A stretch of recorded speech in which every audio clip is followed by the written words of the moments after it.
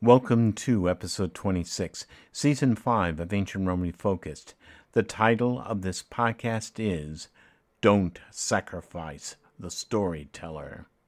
The following invocation is provided by Helicon Storytelling Theatrical Productions.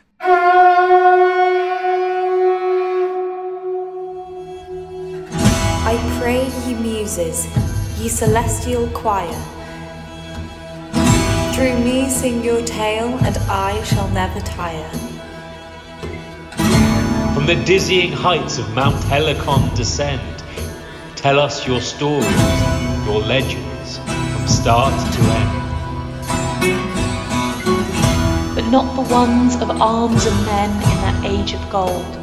No. I want to hear of frogs and knights in lands of old. Let us spin you a tale, one told many ways before. We're telling this live. We've a story to explore. So tell me of Puffjaw, that croaking king. Of Crumb Snatcher, around whose burrows war did ring. We want glory. We want laughter, sadness, and song. Come, muses, let us enchant this eager throng.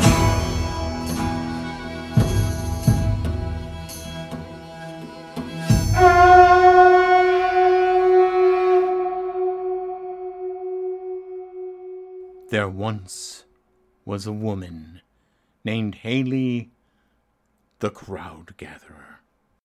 You will notice that I used an epithet. This is an adjective or a descriptive phrase that describes a characteristic of a person. You might have heard of fleet-footed Achilles and the rosy-fingered Dawn. Dawn meaning the rising sun, not Dawn who lives down the street. For the rest of this podcast, I shall use epithets for those that agreed to be interviewed. I shall list their full names at the end. Promise. Now you can call me Rob the Podmaker, which somehow makes me sound like a coffee machine. So Haley, the Crowd Gatherer, was walking with Andrew, flame-haired, in a very, very old city called Edinburgh. The only way I can describe it, it looks like something right out of Harry Potter. Just a note, Edinburgh came first. Harry Potter came after.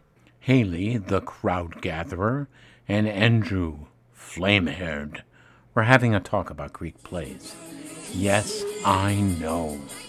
Two people having a talk about Greek plays while they're out on a night in Edinburgh where the bars are hopping and everything is going full blast, to me seems slightly out of place.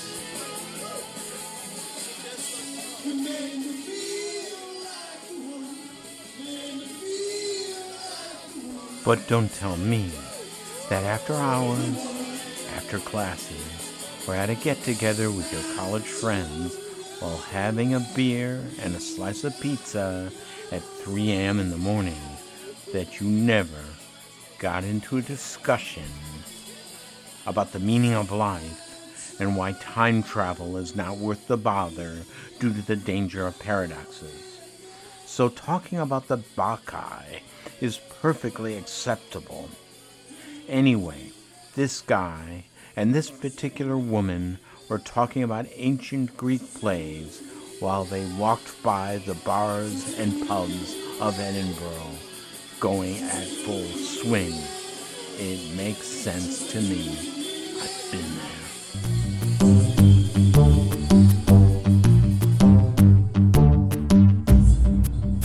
Andrew, the flame-haired. As one does, yeah. We'd been to some, sort of Haley and I have been to Edinburgh quite a few times now. We made this habit of going and seeing the most ridiculous sounding classic shows every year, because the Fringe comes with this like massive booklet of all the shows that are available. So I think the first year we went to go and see this secondary school performance of the Iliad that had the Competition of Paris as a Cilla Black blind dating show. It was this program in like the 70s on North England TV where you'd have a guy would come onto the TV and there'd be 3 women on the other side of a screen and they'd ask the guy questions.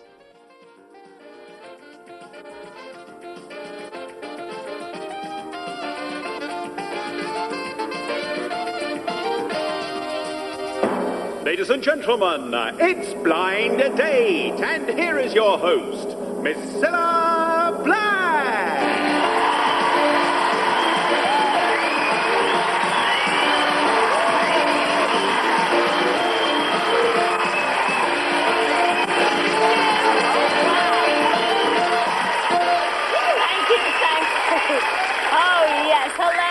Welcome to another blind date. Right now, let's meet 3 eye-catching girls, all hoping to catch our pigger's eye tonight. Come in, the girls. They love you, they do. Aren't they gorgeous? Hello, number 1. What's your name and where do you come from? Hi, Cilla. I'm Lindsay and I'm from Nottinghamshire. That's all, Lindsay. Lindsay, what do you do? I'm an optical technician in a busy optical superstore. Homeric iteration of it was Paris coming out to award the golden apple to which of the 3 gods he was ultimately going to go with, and of course it was Aphrodite. That's how the Trojan War starts, but it was done in its most hilarious fashion. It worked surprisingly well on stage. In the US, we had our own version of Blind Date. It was called The Dating Game. What Andrew is talking about is the Judgment of Paris in classical mythology. It was a contest of the 3 most beautiful goddesses of Olympus, Aphrodite, Hera, and Athena, vying for the prize of the golden apple. The apple was only to be delivered to the most fairest. Zeus did not want to decide, so he commanded Hermes to lead the 3 goddesses to Paris. This is Paris of Troy. Yeah, that's right. Let the mortal decide. So let's face it. For Paris, it was not going to end well. Take off 2 goddesses, especially Hera. Hercules found that out, and it's bound to lead to trouble. Isn't there a biblical saying, there is nothing new under the sun? I did not know it, but all through high school, I was watching the Judgment of Paris on ABC. So after that, it was kind of, okay, well, there has to be a weirder show to top that. So every year we sort of went to see these really weird shows, and then occasionally some fairly normal bits of classical theatre as well.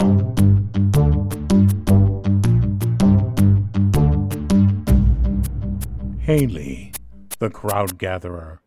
So we decided to set up a theatre company called Helicon Storytelling, and our mission was to tell stories from the ancient world that people hadn't really heard before. We looked at like a bunch of little sort of myths from the ancient Greek world. So we did, there's a story about Zeus turning into a swan to seduce one of the many, many ladies that Zeus seduces in Greek mythology. And that was a particularly fun one to do. We did King Midas, who gets donkey's ears for offending one of the gods. He cuts down Apollo's sacred tree. So really silly, fun little stories that don't get told that often, apart from maybe in children's books. Footnote. A little background. Haley and Andrew met at uni. They were both in the Department of Greek and Latin at UCL. That's University College London. The college motto is, "Let all come who by merit deserve the most reward." Somehow with a motto like that, students in attendance would be the type that would take risks, especially coming from a campus that has a quad that in the center rises up above the street, a Greek temple flanked by porticoed wings from a Victorian age. Augustus Pugin, a Victorian architect of Gothic revivalism, called the architecture pagan. Considering the college at the time was constructed without a chapel, and considering that we are talking about 2 like-minded students immersed in Greek and Latin literature, it is no surprise that they should come from such a campus and decide to perform an ancient Greek poem. Helicon Storytelling settled on what is considered to be an ancient parody of the Iliad. It is called The Battle of the Frogs and Mice, Batrachomiomachia. The Oxford Classical Dictionary describes the poem as a mock epic. It suffices with only 300 verses, imitating the language and the style of Homer. Is it Homer? Some have suggested the poem might be Byzantine. The following is a translation by U.G. Evelyn White. This is the beginning, the invocation. Of course, there is a call on the muses for inspiration. First stanza. Here I begin, and first I pray the choir of the muses to come down from Helicon into my heart, to aid the lay which I have newly written in tablets upon my knee. Fain would I sound in all men's ears that awful strife, that clamorous deed of war, and tell how the mice proved their valor on the frogs and rivaled the exploits of the giants, those earth-born men. As the tale was told among mortals, thus did the war begin. For you translation junkies, the line, fain would I sound in all men's ears, is a fancy way to say, pleased and willing would I sound in all men's ears. I love that kind of stuff.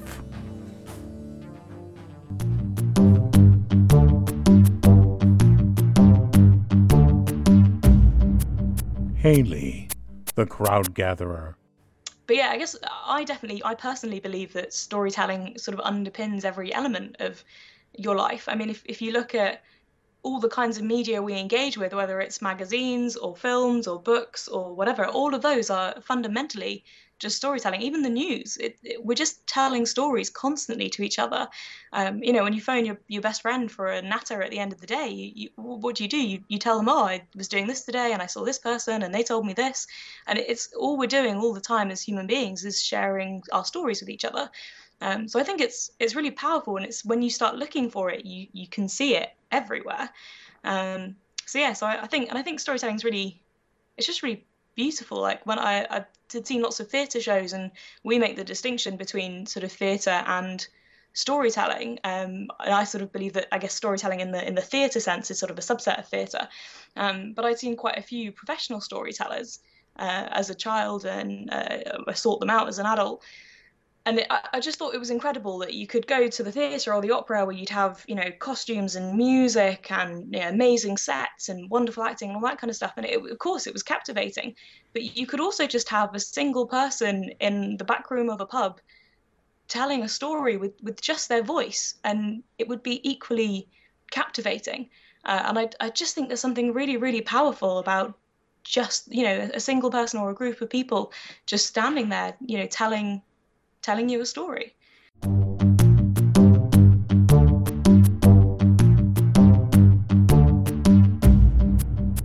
Howard, hairy-faced weaver of words. The first performance was, I think I'm right in saying this, was at the Cockpit, which is a theatre in Marylebone in London.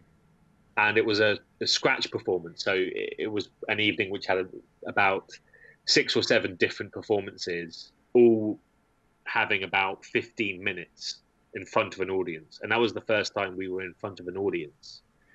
And I think we were surprised how well it worked and how much people seemed to enjoy it. The big difference with that performance is that was in front of adults. And obviously our show was geared towards kids. So it was only up in Edinburgh, in the actual festival, that we first performed to our target audience, which was a room full of parents and their children, which was obviously quite different.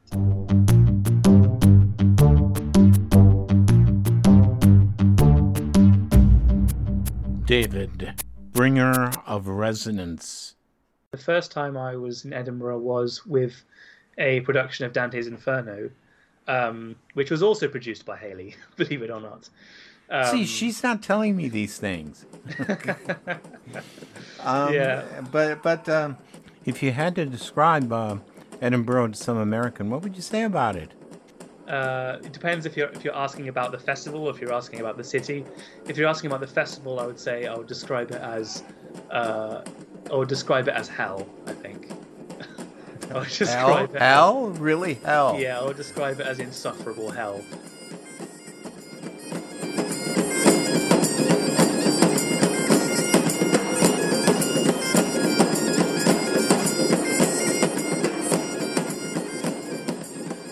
But if you're talking about the city, I would say it was beautiful and really inspiring. I don't react well to crowds.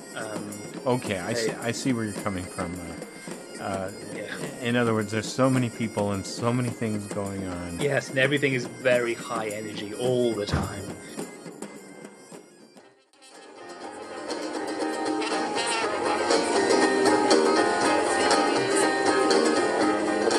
And you're constantly being tackled by people giving you flyers for their shows that you're not going to see. You're constantly being hassled by people for your attention.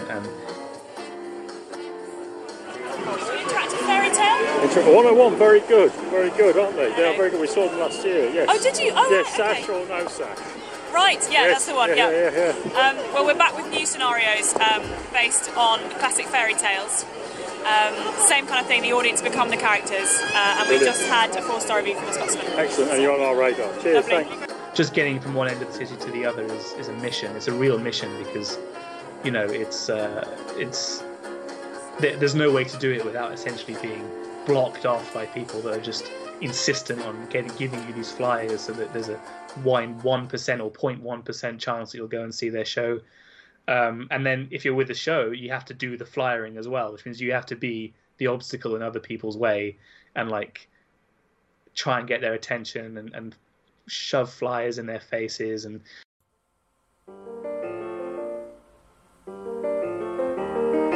taking a punt on a comic you know nothing about and finding it to be brilliant despite you being the only audience member. Seeing small acts that one day become huge, like the little improvised musical group I saw in a porter cabin at the Pleasance Courtyard over 15 years ago. The buzz of the whole city, meeting comedians in Tesco, eating and drinking way too much. Drinking way too much. Drinking way too much. Though we moan about the flying, the Royal Mile and the rain, we know the locals think our presence really is a pain. We promise we'll be back next year, no longer we will whinge, 'cause it really isn't August without the Fringe. Being able to bump into anyone. They could be someone you saw in a show. They could be someone off TV. They could be an agent or a producer. An agent or a producer. We love to play bagpipes as loud as we can as we enter Scotland after a 7-hour drive from South Wales. A community of creative, curious explorers and pioneers who are drawn together around performance. Freedom of expression and the absolute joy of experiencing live performance. Whether you're an artist, audience member, bar worker or technician. A sense of community. A sense of community. A sense of community. Though we moan about the flying, the Royal Mile and the rain, and we know the locals think our presence really is a pain, we promise we'll be back next year, no longer we will whinge, 'cause it really isn't August. No, it really isn't August. No, it really isn't August without the Fringe.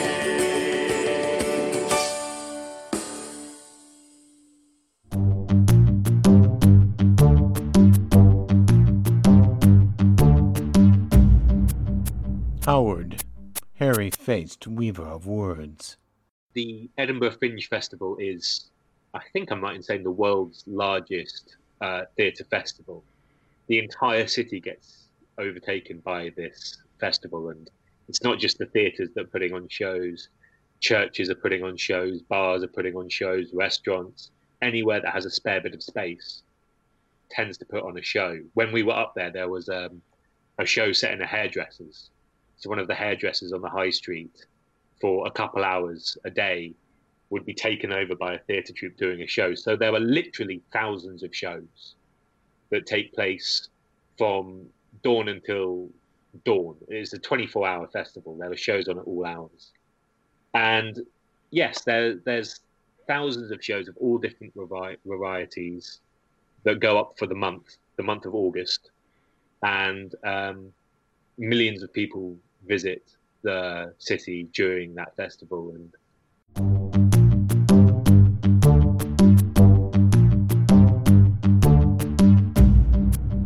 Louise, organizer of fun. So it's a gorgeous city. There's a lot of Gothic architecture, but for the Fringe, it does really transform the city. So the weather in Scotland isn't amazing, but that's okay because everyone goes up there knowing it will be a bit cold and a bit rainy. And the festival completely takes over the city. So there's a famous road called the Royal Mile, which runs kind of through the centre of the city, and it's up quite a steep hill. And that's almost the centre of the Fringe, because that is where performers will go to advertise their show, or they might even be performing on the mile in like outdoor stages, and there are street acts, and everywhere is covered in posters. It's really, really busy. It's packed all the time. And then in basically every building that can be a theatrical venue becomes a theatre for the purposes of the Fringe. And that can be like a pub, it can be a cafe, it can be a conference room at a hotel. It's really good fun. There are shows everywhere you look. And yeah, I mean, I've been up there a few times though. So for me, going up with Helicon was actually the calmest experience of Fringe that I've had yet. I think because I'd kind of got it out of my system with the other two times.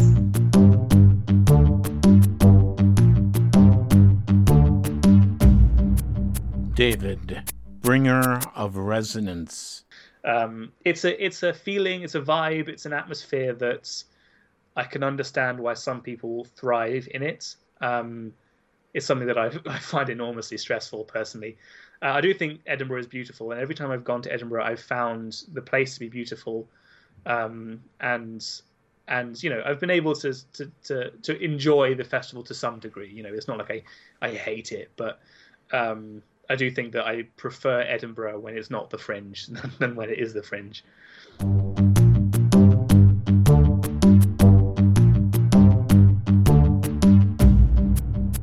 Andrew, flame-haired. There was a lot of working out what the actual format would be, because it's all well and good to kind of say, oh, let's do a Greek storytelling show that's, I suppose, in principle, more similar to how a Homeric rhapsode or like sort of performing poet would actually perform these shows or these performances 2 millennia ago.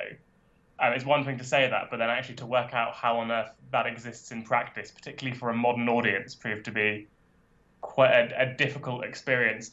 And the next sort of 3 or 4 months were just straight reading, looking at different plays, finally starting to talk to some actors about how they would go about this sort of thing.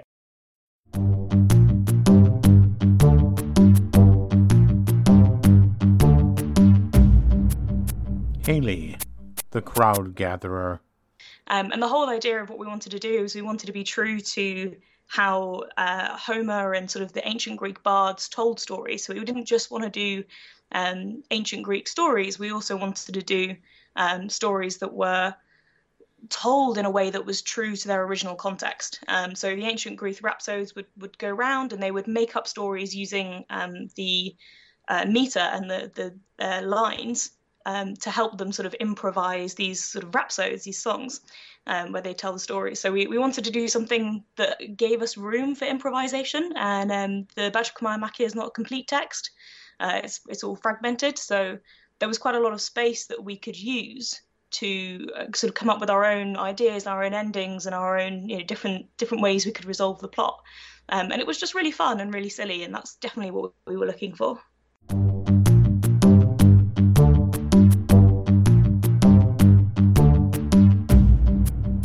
Howard, hairy-faced weaver of words.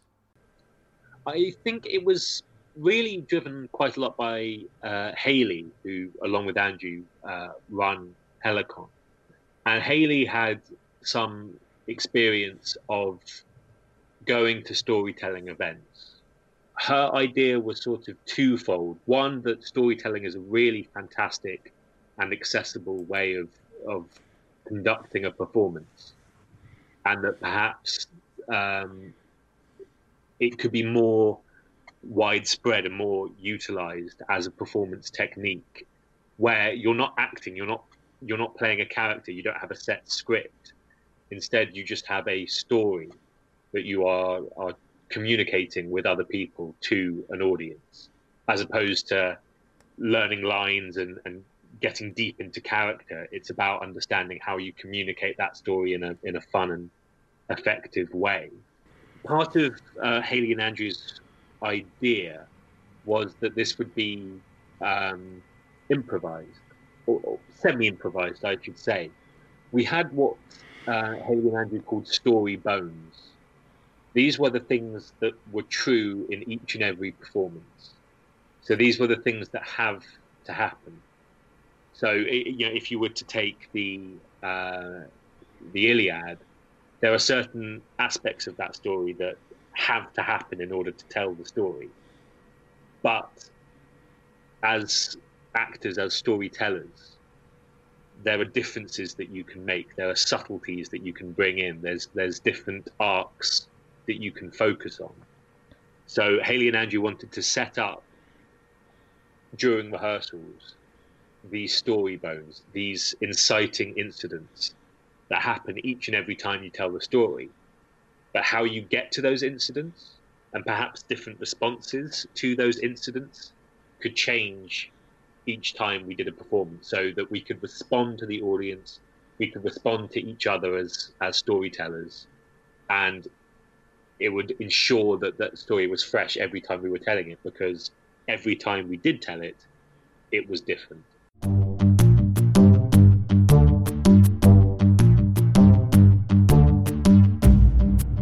David, bringer of resonance.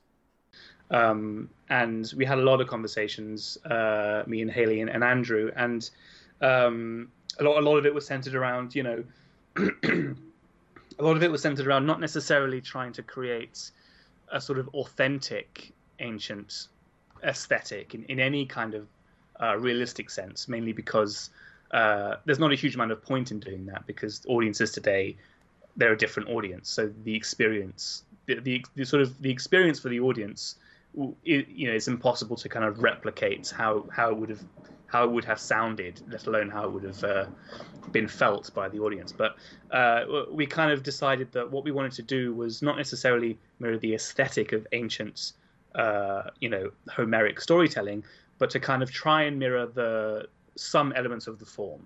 So we talked a lot about using things like epithets and various like sequences in the sort of Homeric tradition that are sort of word for word copied between different scenes, and the idea being that you could construct a sort of library of blocks of things that you can always come back to if you need to buy yourself some time in the sort of improvisatory process.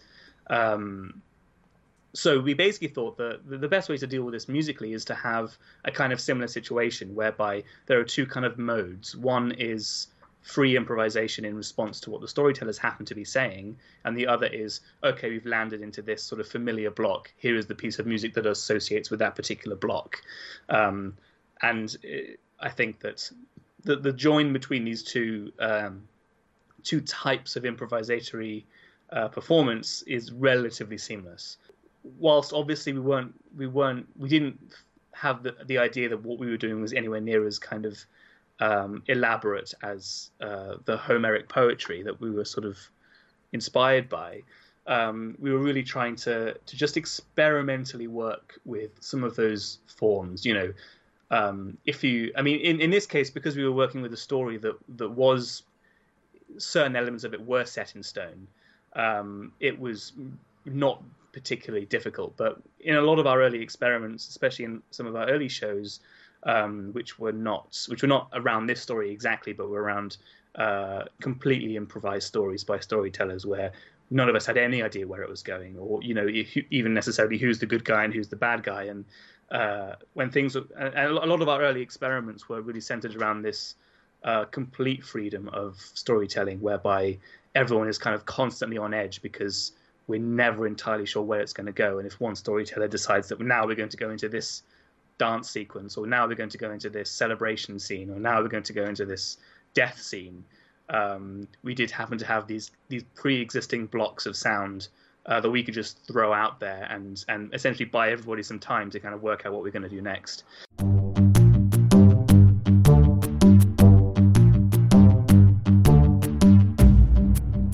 Haley, the crowd gatherer. So David and I worked together a couple of years previously. So when I was at uni, I produced the classics department play. So every year, the UCL classics department put on a Greek tragedy or a Greek comedy, alternating years. And in 2015, me and some friends, you bid for it each year. You have a team, you have an idea. So we bid for The Bacchae by Euripides. And we got it, and it was a really great opportunity. So it was in a proper West End theatre. It was, big budget. It was great, and we wanted a proper, really good music. So we wrote to the Royal College of Music, where David was studying, and we said, we've got this opportunity. There'll be massive audiences, lots of exposure. If you've got any sort of musicians who would like to, and composers who would like to work with us. And we had a few applications from people, and David sent his application in late, actually. I'd almost given up on him, and then he said, "I'm so sorry, I sent it in late. I wanted to perfect it and make it brilliant," which tells you a lot about David as a person. He wants everything to be, absolutely fantastic. And his application was just so passionate. He was so interested in the idea. He'd had loads of his own ideas. So we took him on board, and David and I became very close friends during that show. And he's, again, just incredibly talented and willing to sort of try new things. He doesn't like conventional music. He likes trying different things and making interesting sounds and really sort of committing to an idea. So when we came up with the idea for Helicon, he was one of the first people that I wanted to, bring on board. And we talked previously when we, over the years about doing some kind of classics project together. So I don't think it came as a surprise to him when we got the call. But I pretty much said to him, I'm not musically gifted in any. I can appreciate it, but I definitely can't play or anything like that. And I pretty much said, look, this is yours. You know what I want. You know what my vision for the show is. You do whatever you think is best. And I think he really appreciated having that sort of ability to take his ideas and just run with them and experiment and do some really interesting stuff. The Bacchae Suite intro.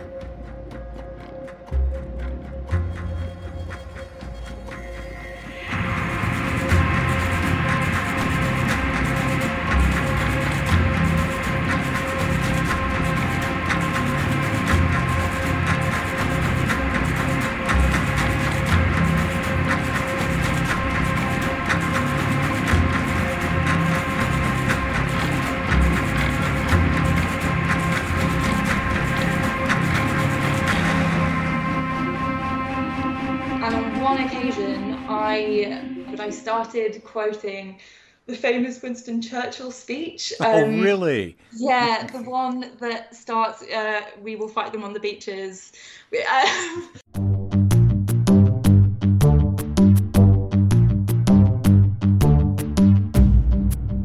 Louise, organizer of fun.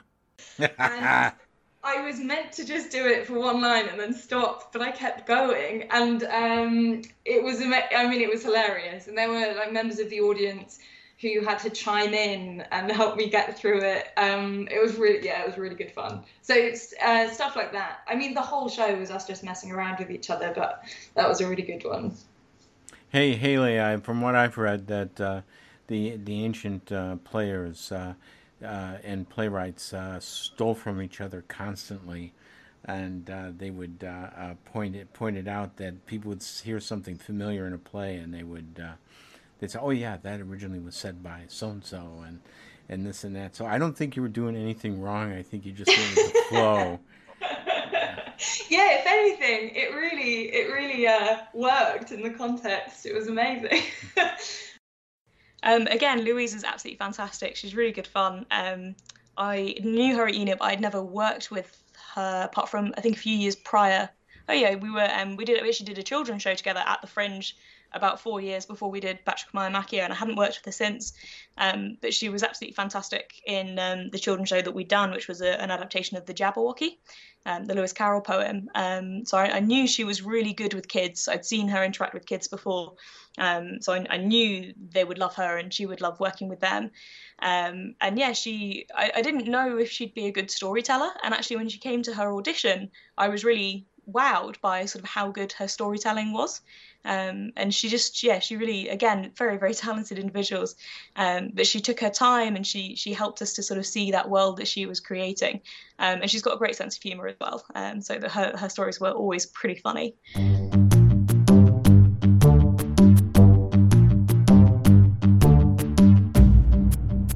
Howard, hairy-faced weaver of words. Obviously, knowing Andrew and Hayley from UCL, when they were putting together the Helicon team, the Helicon cast, they put out various invitations to come and audition, which were hosted at Andrew's house. And he asked basically for people coming to audition to bring a story that they wanted to tell. There was no indication at that point about the type of story they wanted or even what era the story was brought from. They just wanted someone to come and tell them a story. So that was the first audition process for the Helicon cast.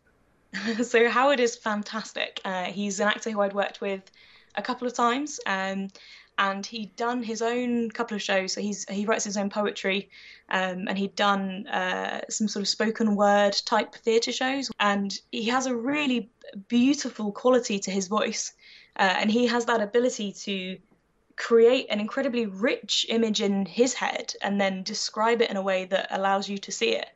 And it's his imagery is just stunning. Like, he's really, really talented, and he has just a lovely voice, a lovely quality to his voice.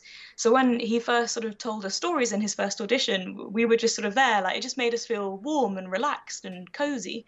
And I thought, if he can do that to me as a cynical adult, then, you know, hopefully kids will love him. And they did. 100% they did. And quick as a flash, frog and mouse joined forces. They turned towards the bank and ran forward towards the mutual enemies, drawing spear and short sword. Taking her spear, Pulljoy slammed it in to the tail of the snake, meaning that it could not escape. It thrashed about on the mud, unable to move, stuck by the frog's sharp movements and strength, as Nick Nutter ran quick, like a tree up its tail, up to its head, its long, scaly neck, and the 3 great stripes.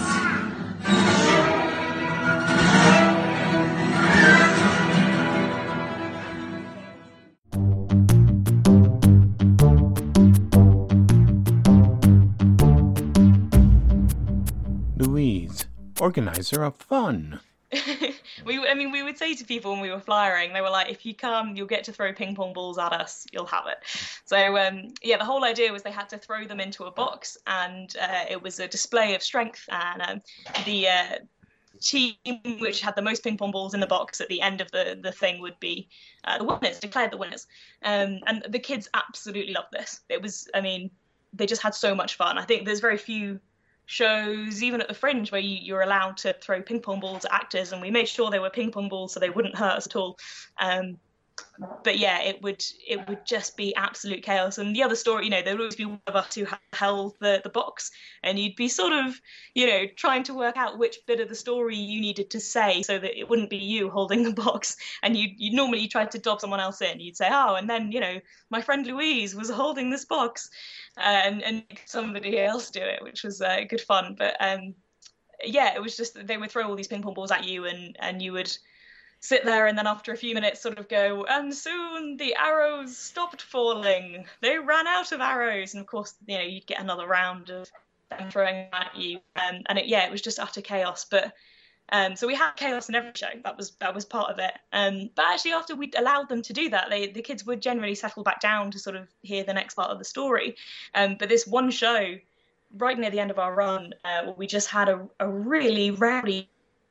There were just loads of kids just full of energy and really, really like enthusiastic about the plot. I mean, they were shouting the names of the characters and they were doing all this crazy stuff. And yeah, you could just tell they were having a great time. But yeah, we really struggled to sort of keep the story on track. They realized very quickly if they shouted stuff out or they said things or did things, we would incorporate it into the plot, into the show. And I think they just, all of them wanted to have a moment where they were the center of the show.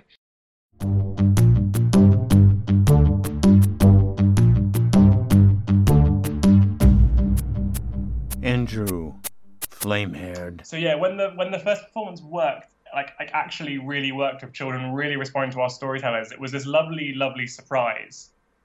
I suppose it's sort of like the thing mid-performance that always really stuck out to me is that the way we gave all the storytellers these puppets, which were like little frog and mouse puppets, and they were used to kind of help for a child distinguish when the storyteller was being storyteller narrator versus storyteller inhabiting a character. They almost functioned a bit like dialogue tags, I suppose. It was just something that sort of Hayley and I had randomly thought of during a rehearsal once, is that you would put the puppet on your shoulder, and we had little bits of Velcro on the bottom of them and little Velcro tabs on the shoulders of our actors' costumes, so that you could put it on your shoulder, forget it, and then you'd kind of inhabit a mouse by doing sort of like very mousy hand gestures. We let the children, when the puppets weren't being used by the actors for this, we let children in the audience just sort of keep a hold of them, because who doesn't want to play with like adorable little puppets? They were great. But sort of within 10 minutes of our first performance, while me and Hayley were sort of sitting at the back like, oh my God, I can't believe it's working. This is amazing. We're having so much fun. You started to see that children would immediately put the puppet that they were given and like entrusted to hold, they would put it on their shoulders. And it was absolutely adorable, and I suppose it never really got old. And I'm sure there's some sort of like, it's a high level participation in the atmosphere of storytelling, but they are like adorable puppets. I didn't really blame children for wanting to put them on their shoulders. It was just so lovely of them to want to get involved in this more, I guess, really participatory. Yeah.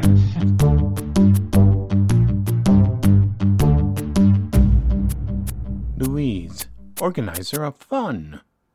So we did have one show where there was a girl whose real name was Hector, which was amazing. And there was one section of the show where we would select kids to be the captain of the army. So we'd give them a challenge, and then the winner of that became, they would lead the army into battle. And Hector was, I think, the most enthusiastic captain we had. She came up on stage and was like giving everyone it was almost like a hacker, like an intimidating dance to the other side. It was amazing, and we just let her run with it because it really fit within the show.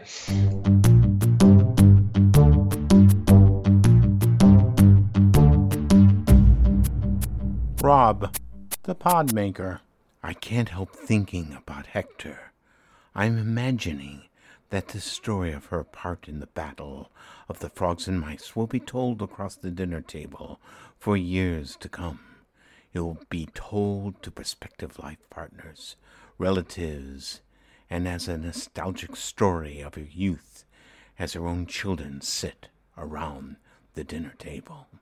It shall sit in her mind with a warm feeling of the day she led the attack against the frogs with a barrage of ping-pong balls. The classics shall live on in her memory. So what's in a name? What does Shakespeare say? A rose by any other name would smell as sweet. Really? Are you sure? Social scientists speak of the Dorian Gray effect that describes how names influence how we are perceived and can even change our physical appearance. In the Dorian Gray effect, Names influence our self-perception, even our physicality. Maybe Oscar Wilde's tale of the portrait taking on the base ugliness of its owner can be interpreted that we ourselves can take on the traits of the name we hold. What are the top 3 female names in the UK? Olivia, meaning olive tree, Amelia, meaning work, Isla, meaning island. All beautiful in themselves, but why not award girls with names that denote power? Themis, meaning wisdom, Iris, meaning messenger, and Nike, meaning victory. Why do you think the running shoe company chose that name in the first place? Let's take back the names of antiquity and name our girls something they can carry into the new millennia. Hector, Hera, Athena, and the most dreaded name of all, something to put fear into any playground bully, Medea. Just a thought.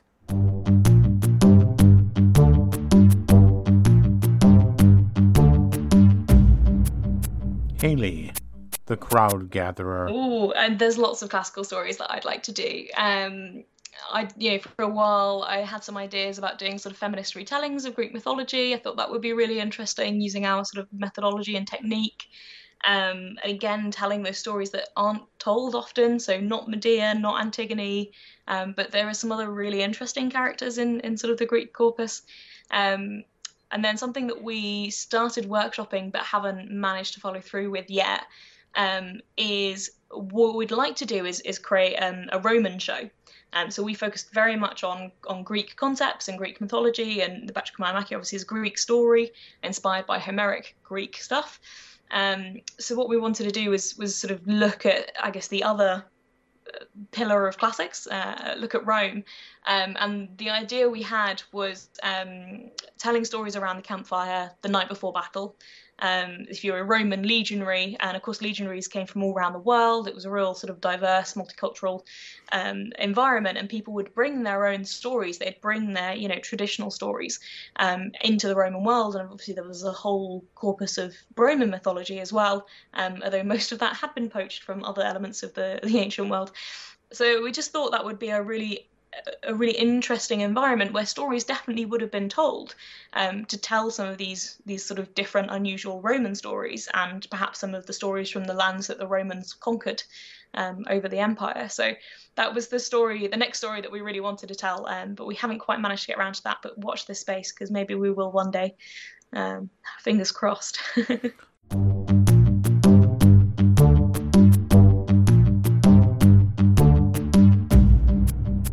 Rob, the pod maker. Haley, the crowd gatherer, is played by Haley Russell.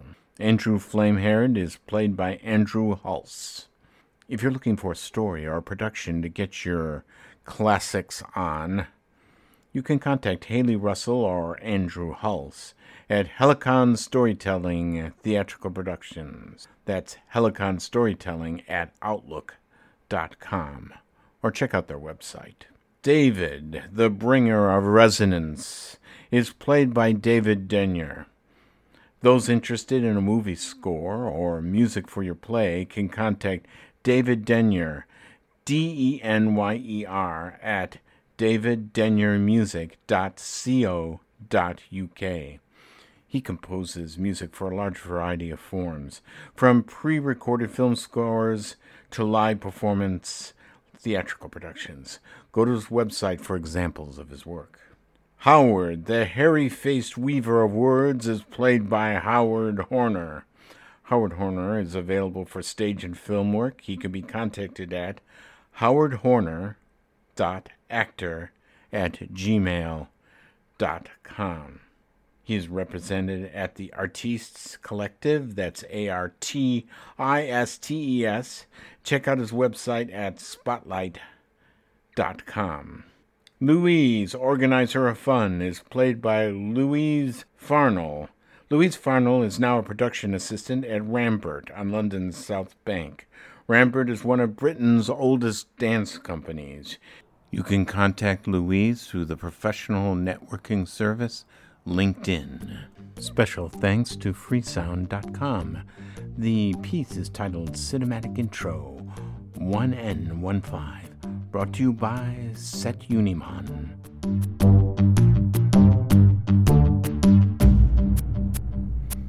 See you next time on Ancient Rome Refocused.